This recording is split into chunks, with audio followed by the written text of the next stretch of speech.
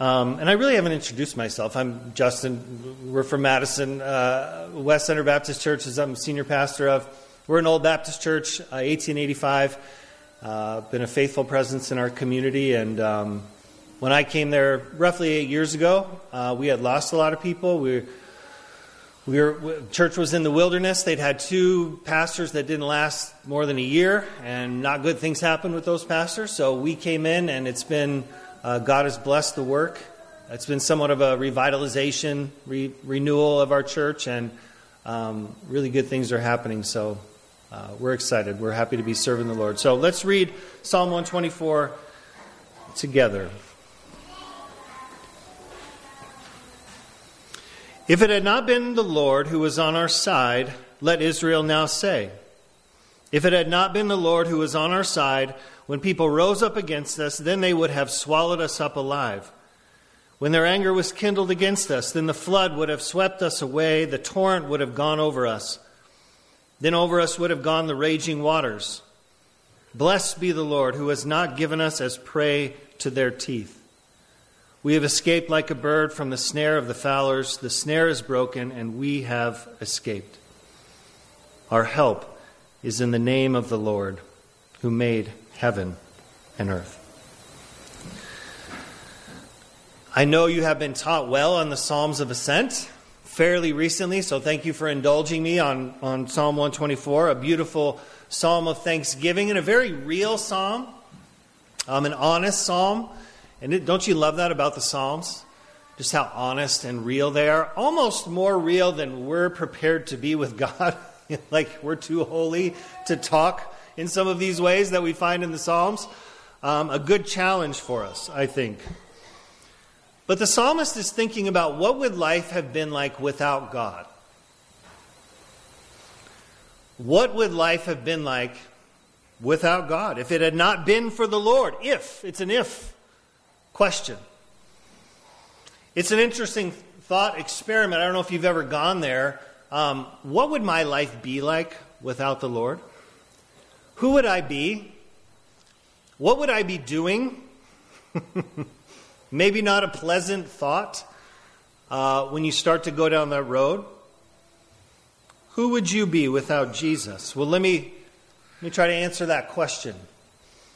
There would be no battle between the flesh and the spirit. It would be 100% the flesh. You would have no fight. The only thing holding your sin back would be consequences. Well, I don't want to get caught. I don't want to go to jail. I don't want this bad thing to happen. You would have no prayer life. You wouldn't be communing with God regularly. You would have no interest in Sunday worship other than maybe to check a box to make yourself feel better that I'm a good person. I go to church. I want people to see me go to church. You would have no community of faith to love you, care for you. No Bible to anchor you. Just think about that. What if you didn't have the Bible as an anchor in your life? What terrible things would you have done without God in your life? Some of you would probably be dead. You know that. Some of you with interesting pasts, you know, okay, without God rescuing me, probably I'd be in a ditch somewhere. Some of you would be divorced. Some of you would be abusers. Some of you would be dealing with far more sexual sin in your past than you already are. Some of you would be drunkards, slaves to greed. Perhaps externally nice, but with nothing but dead man's bones on the inside. That's who you would be without Christ, without God. For even the best of us, it's ugly. It's really ugly. It's ugly for me. I was saved as a child. I believe God regenerated my heart through my parents and my church, teaching me the Bible and the gospel. But God has given me glimpses over the years of who I am in my natural state, and it's not pretty. Who would I be without God? Proud, arrogant, controlling, selfish, impure. It's nasty.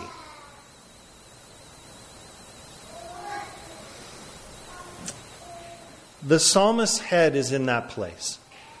What would life be like without God? For me personally and for us. What would it be like? And to be honest, brothers and sisters, it's good to go to that place sometimes because we get very used to this and we can forget. We can forget who we were and what we've been delivered from, and to give God the glory. Lord, I was dead in my sins and now I'm alive. There's been a resurrection. That's pretty good news. And we don't go there enough because we can cloister ourselves in a church bubble, and we get used to, growing in sanctification and being in church circles, and all of that's wonderful and good. But we need to remember what we've been saved from, just as we're thinking about what are we saved to. And the psalmist is thinking that way. What would it have been like if God had not been on our side? I mean, forget trials. I often talk about with people who have family, friends, who are not Christians, and they're going through a really deep trial. They have cancer, whatever it might be, death of a child. How would you get through that without God? How do they do it? It's amazing. I mean, obviously, the common grace of the Lord sustains them. Like there's mercy in it, but not a redemptive mercy. Romans 8:28 is not functioning. What would that be like? Eugene Peterson says of this psalm, the psalmist is not a person talking about the good life, how God has kept him from all difficulty. This person has gone through the worst, the dragon's mouth, the flood's torrent, and finds himself intact. He was not abandoned, but helped. The final strength is not in the dragon or in the flood, but in God, who didn't go off and leave us. You are not your help. God is. That's hard to accept for self-sufficient, hard-working, disciplined people, which I have no doubt you are. It's hard to accept that I am not my help. God is my help. Do you believe that? Does your life show that?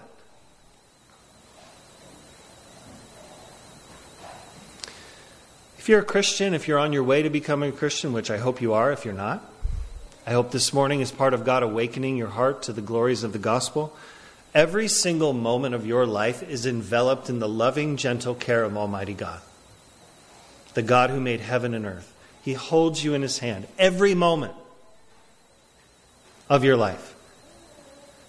He holds it, he cares for it, he knows it, he planned it. It was never you. It will never be you. You cannot rescue yourself. But if God is on your side, you are eternally, exhaustively okay. When we say that to each other, it's going to be okay, but as Christians, we actually can. And it's logical. It's true. It will be okay because God is on our side. Two big categories I want to think about today as we examine the psalm. Firstly, God rescues, and then we respond. Really the shape of the gospel. God rescues, and then we respond. So first, God rescues. From what? Verse 1. From when you feel intimidated. If it had not been for the Lord who was on our side, let Israel now say, if it had not been the Lord who was on our side, when people rose up against us, then they would have swallowed us up alive when their anger was kindled against us. And then skip down to verse 6. Blessed be the Lord who has not given us as prey to their teeth. It's intimidating language in terms of the life of the psalmist. And here's what the poetry in the Psalms does with imagery. It takes an image from ordinary life and it brings it into spiritual life. So it takes something that we can understand from ordinary life, like a predator and prey, and it brings it into spiritual life. It uses it to help us in our spiritual life. God rescued us from destruction, just like a predator has prey in its mouth and it's rescued. He could have just said, people were mad at us and it was scary and God helped us. It's boring. God is more interesting than that. God has an imagination, you know. Okay, God has an incredible imagination. Look around, you know. And he uses the imagery to help us to get the truth. It's very important. Pictures a predator, a lion, a wolf, a shark. Ugh, I don't like sharks. So to think about that, that works for me. Something scary, intimidating. Clearly, you are overmatched, overwhelmed, and somehow God shows up and saves you. I love how the Hobbit films captured the dragon, Smaug. If you guys have seen that, anybody seen that? Raise your hand if you've seen this movie, The Hobbit. Okay, thank you. So that when he's down in the below the mountain and Smaug rises in this tiny little Bilbo, and there's this intimidation factor. He's massive. His tail, and he starts on this soliloquy of praising himself. I wish I could have written something this good. He says, "My armor is like 10 shields, my teeth are swords, my claws are spears, my tail is a thunderbolt, my wings a hurricane, and my breath is death." That's intimidating. And that's what life can feel like sometimes, or certain things in life can feel like. What is it for you that feels genuinely scary? Something you don't even like thinking about, let alone, I don't want this to happen. Something that intimidates you, where you feel like your heart starts beating faster, your blood pressure rises, you start sweating.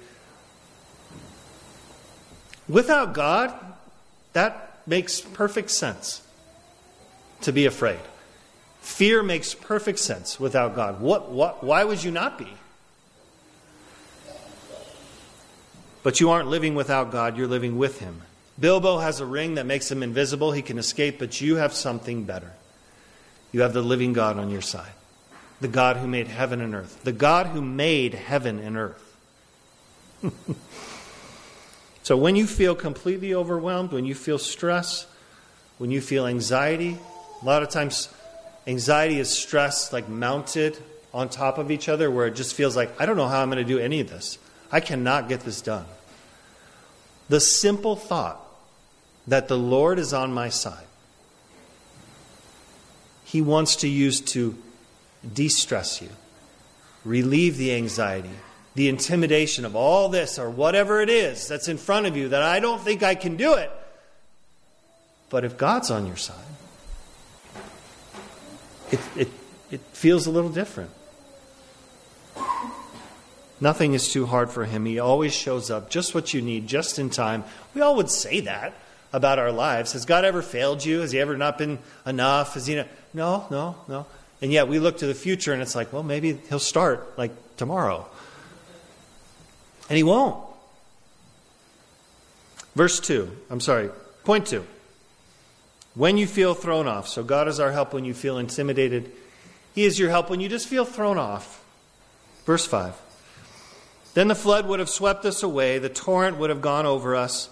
Then over us would have gone the raging waters. So I think he's alluding to flash flooding, which would have been common in the ancient Near East. Just out of nowhere. Okay, you didn't see it coming. I grew up in the desert. This would happen sometimes. There's a rain up in the mountains. You didn't really know what was going on. All of a sudden, it's a flash flood, a literal flood. But it comes upon you without... You're not aware. You didn't plan. You didn't prepare. Things are pretty well under control, and then something comes out of nowhere. That happens a lot. Especially if you've got young kids. Things you didn't prepare for are constantly happening. But some of you have been betrayed by a friend. You just didn't see it coming. Okay, I know these people, maybe I could see they might turn on me, but not this person. Not this person.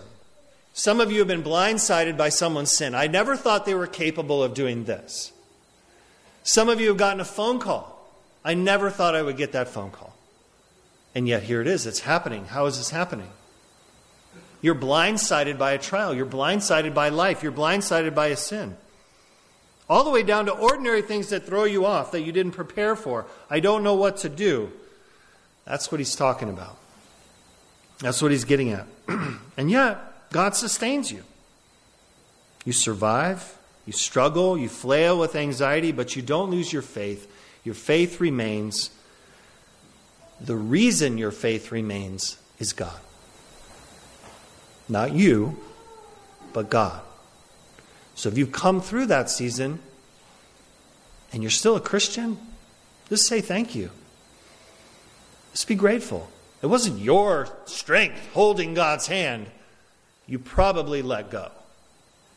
But then he grabbed your hand and held on. It's so comforting. Okay, third area, God helps us. When you feel trapped. When you feel trapped, verse 7, we have escaped like a bird from the snare of the fowlers. The snare is broken, we have escaped. Another image from ordinary life, he moves it into spiritual life. A helpless bird caught by those mean hunters. Anybody a hunter? We have a lot of them in South Dakota. Yeah. So even this morning, one of the first things that was brought up by a gentleman I was talking with in the lobby is pheasant hunting. Okay, we are number one. I did not know this. Number one in the country in pheasant hunting. I have not killed a pheasant. I've seen them. I'm not handy with a gun. I'm not a hunter per se. But this is the image that we're dealing with. There's a bird that's been caught. Okay? Caught by a fowler. Have you ever felt like that? That something was maybe hunting you. That you felt trapped. You felt caught. You felt stuck. A moment, a season. You don't see a way out. And God helps you.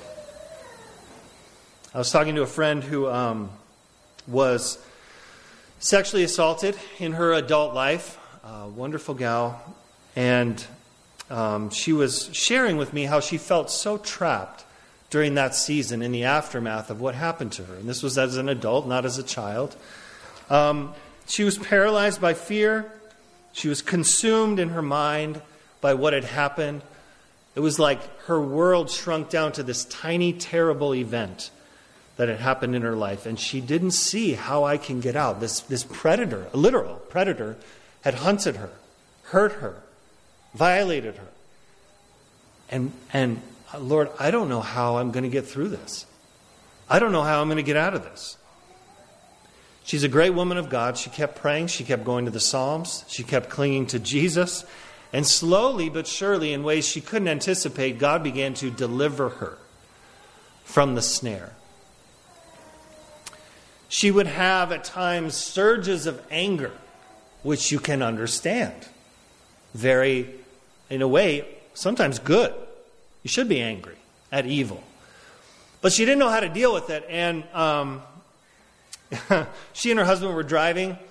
They live in California. They're driving down the road. And she sees a gun range. I don't know if that's what you call it. Is that what you call it? Where you go and shoot? Is it a gun range? Okay. Obviously, I'd been to a lot of them. But she sees it and she gets this sense from the Lord, pull over. We need to go in there. He's like, what? She's like, no, pull over. I need to go in there. She goes into the gun range. She buys a gun and she learns how to shoot and starts doing target practice. And this is like this great therapy release that God has given her for her anger. Now, that might not seem very pious or holy to you, but it was very helpful. Something you could not anticipate. And if you met this gal, you would not think Glock 9mm. You would not think this is someone who's taking self-defense classes that I actually should be afraid of. And you should, but no, she doesn't look the part. And yet, this was something that God did in her life to help her out of feeling trapped by evil. You don't know where the help is going to come from. You don't know when it's going to come. You don't know what it's going to look like. But it will come. Because that is our God. He does not go off and leave us. In our deepest, darkest despair, our worst moments, even more than our best moments, He is there. And He will provide just what we need. Even if it's surprising to you, I never would have thought God would help me in this way. And yet I look back and so clearly He did.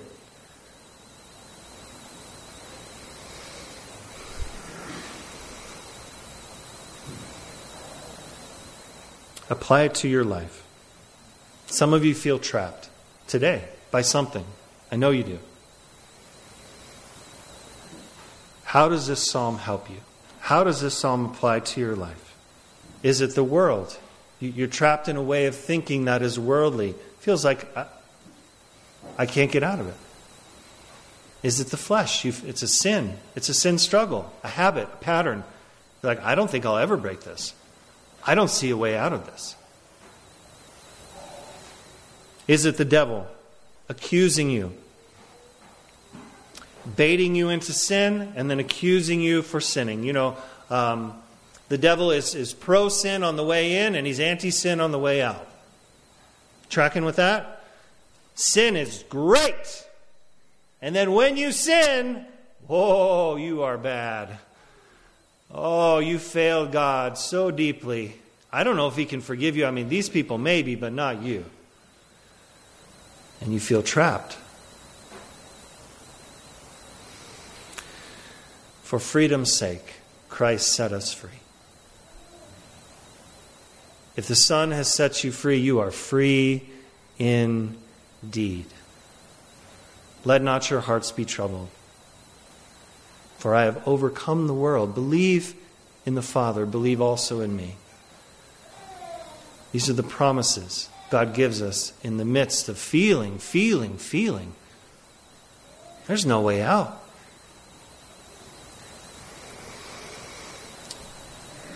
I think sometimes, even though we know that conceptually, theologically, we feel like we're on our own.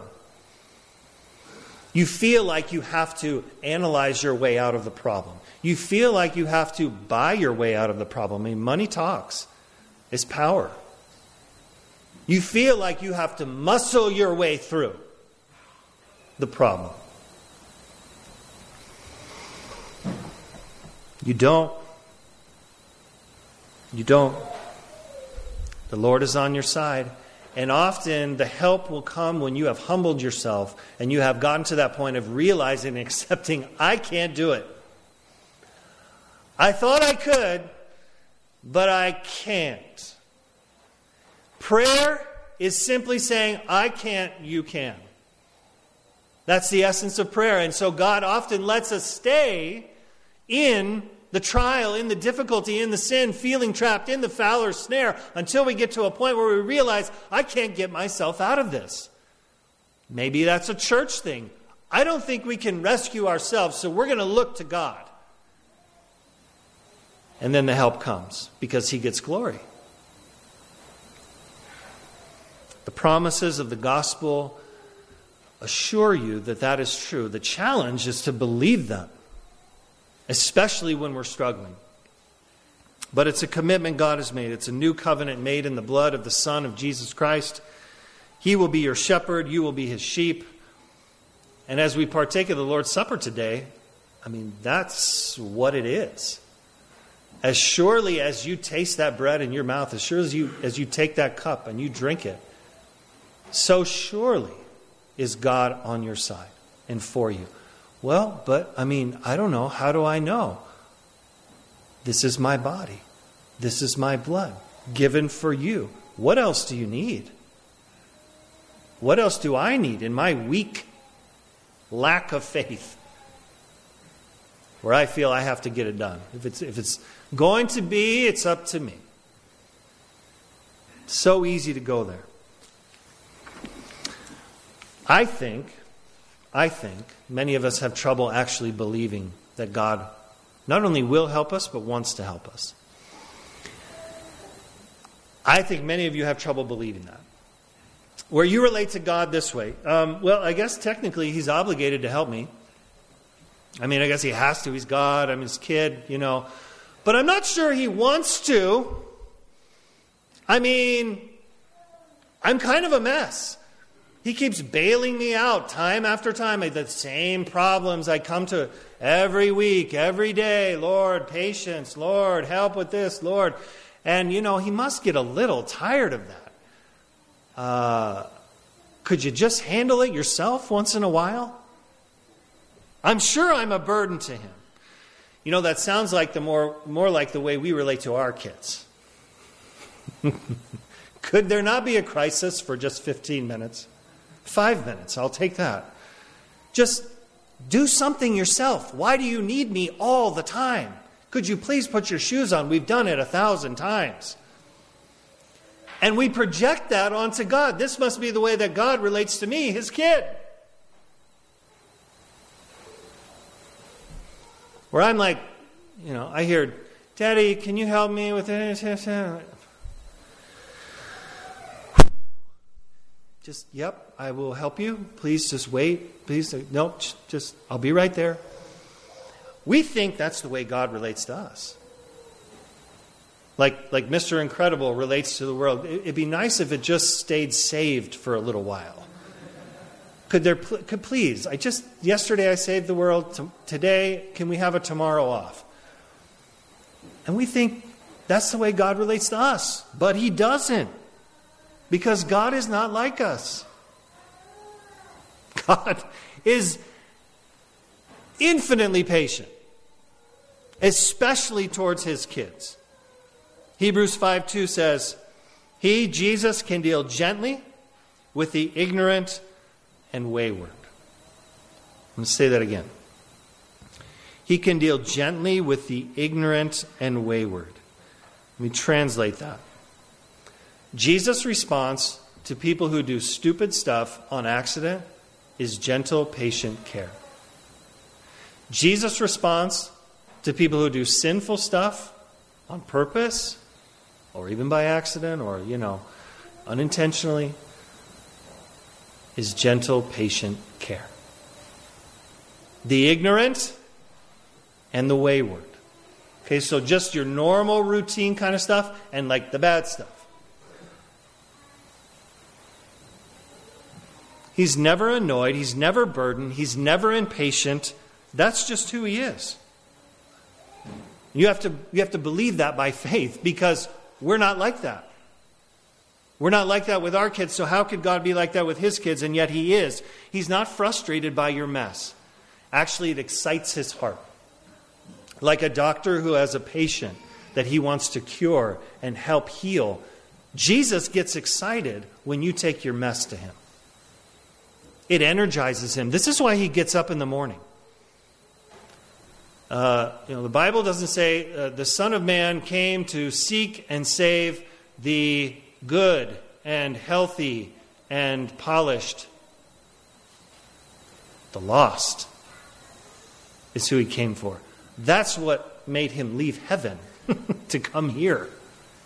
Is messy, lost, broken, sinful people. Real sinners. Any real sinners in the house? At least one. Okay? This is what excites him. The only reason, friends, that help does not come for you is because you have not gone to Jesus with your mess. He's waiting for you to do that. He's not frustrated. He's not annoyed with you. When you look to Christ, whether you're ignorant or you're wayward or both, gentle care comes to you. And I would just say,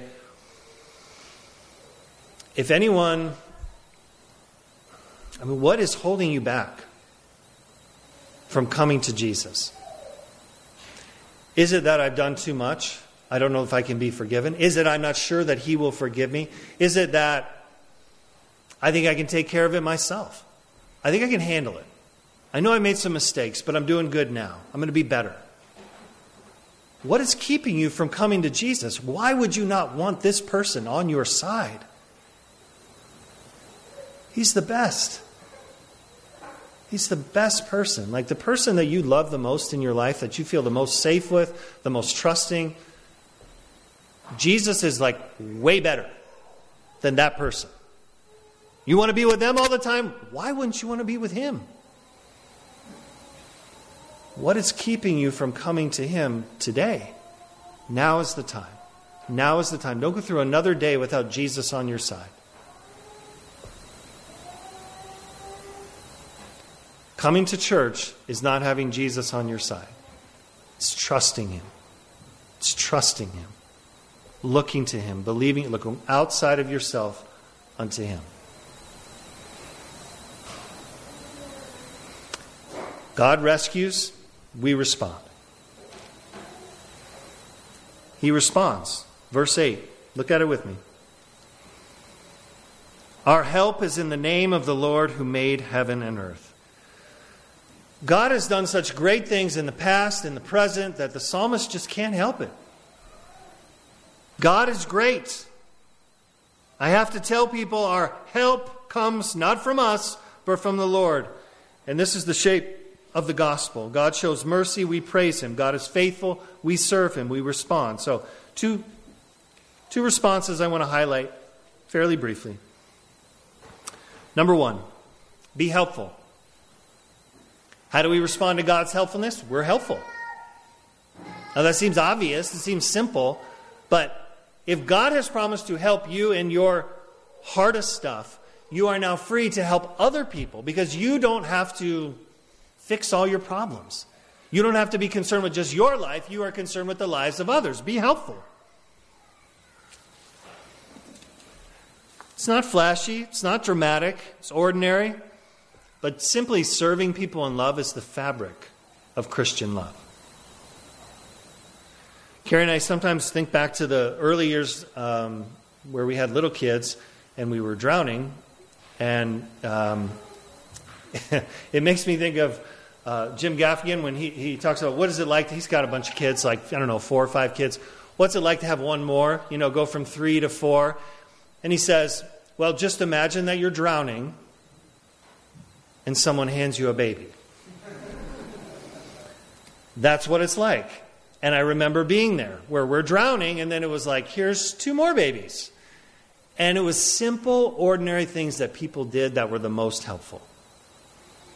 Particularly for Carrie, my wife. Like, could I come over and watch the kids so you can take a shower and regain your sanity? That was very helpful. Okay? Could we just bring you a meal? Can we get to, again, particularly for her, okay, would you like to go on a walk and have some adult conversation? Because I know that's been sorely lacking. You've been talking to toddlers all day. You're about to lose your mind. Let's go on a walk. It's a simple thing, but it's very helpful. It's often those little things that are very, very helpful. Putting yourself in somebody else's shoes and saying, what would be meaningful to me if I was them right now? What would be helpful to me? Sounds easy, but what gets in the way of us being helpful? What are some hindrances to helpfulness? First, frugality. Often frugality. You won't spend money to be helpful. You won't spend money, whether that's in your own family, your extended family, your church family. You won't spend the money to be helpful. The wife keeps saying, it would be great if we got the AC fixed. Well, do we really need that? It seems to be working, once in a while. It's not that hot out, and you're too stingy to be helpful. Okay, husband keeps saying, I think we really need to get away, just the 2 of us. It'd be really good if we did that. Leave the kids with somebody. God will provide. Somebody will take care of them. And, plane tickets are really expensive right now. I don't know. And Airbnb, and we don't want to dip into savings too much, and you're too stingy to be helpful. Marriages have ended in divorce because one party is just refusing to be helpful. Money and otherwise. They're too principled to actually do something helpful for someone else. What else gets in the way? Lack of availability.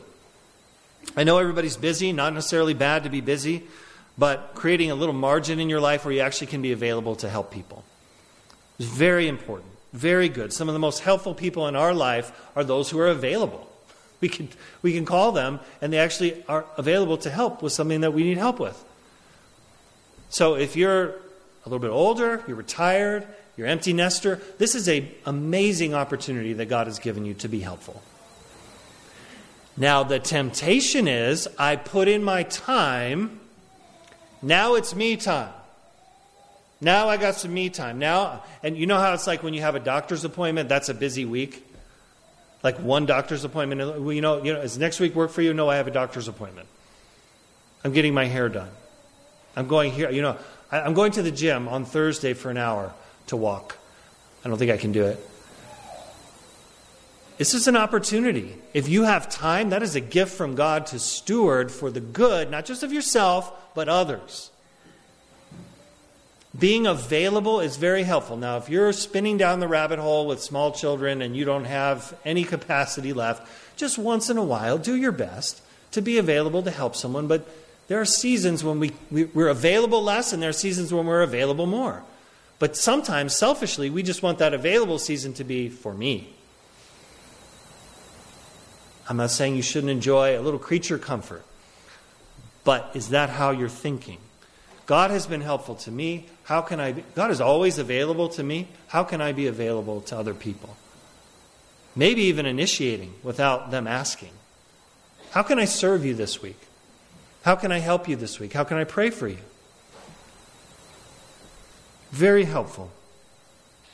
And let me just add this. Carrie mentioned it yesterday with the ladies. When you're helping someone, make sure that it's not always on your terms.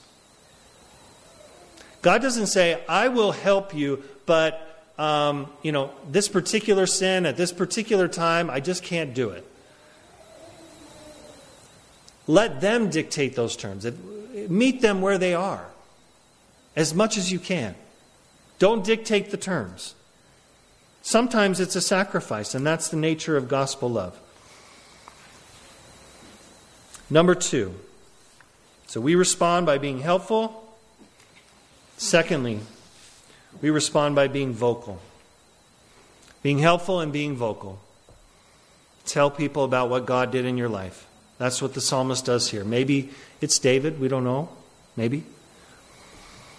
We have to tell each other, guys. We have to talk about God in our life, because the natural thing to believe is that sin is ultimate. Suffering is ultimate. Humanity is ultimate. And it's not. God is ultimate. New creation is ultimate. Redemption is ultimate. And we have to tell each other. We have to be reminded by each other that God is working. And so often these things happen. God delivers us. He helps us. And we don't say anything. We keep it to ourselves. We keep it in our own home. And we feel like, well, I'm being too holy. I can't talk about it. People say, how you doing? We can't say like, oh my goodness, let me tell you how God delivered me from this situation or this sin or this struggle, and give glory and praise to God, because that will encourage each other. We don't do it. We keep it inside when we should be vocal, and that would build us up as a church in ways you can't imagine. If we just speak. If we just share with each other. I need to be reminded that God is real and God is active. I'm very aware and reminded that my sin is real and my sin is active, and that this world is fallen. I read the newspaper every day. I'm very aware. It's a fallen world. What I need to be reminded of is that it is a world that is being redeemed and renewed, and that God is real. God is working. And we have to share that with each other. We have to talk about it. Oh my goodness, please don't be embarrassed to ever talk about God.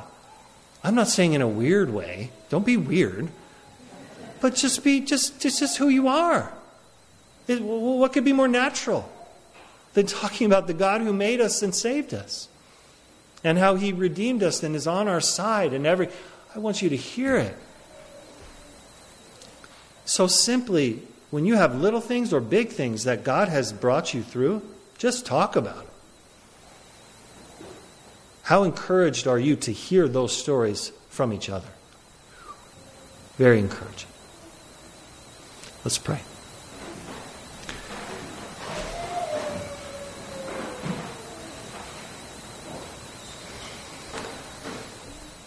Heavenly Father, thank you for this true, beautiful, and inspired word. Amazing how you use normal people who are living in this fallen world, and you speak through them in such a way that it is truly divine speech, tailored for all times and all places and all your people. Lord, that I don't know, 2,500, 3,000 years ago, this psalm was penned, this poetry was written, and it is so relevant for us today. And I pray that we would apply it, administer it to our lives, that we would not walk away this morning unchanged, that we would be thinking about, okay, Lord, what do you have for me? How do I need to become more like Jesus Christ? Give me the grace, the power, the help to do it. And I pray, Lord, we would be assured through the gospel and today seeing the gospel in the supper that you are on our side.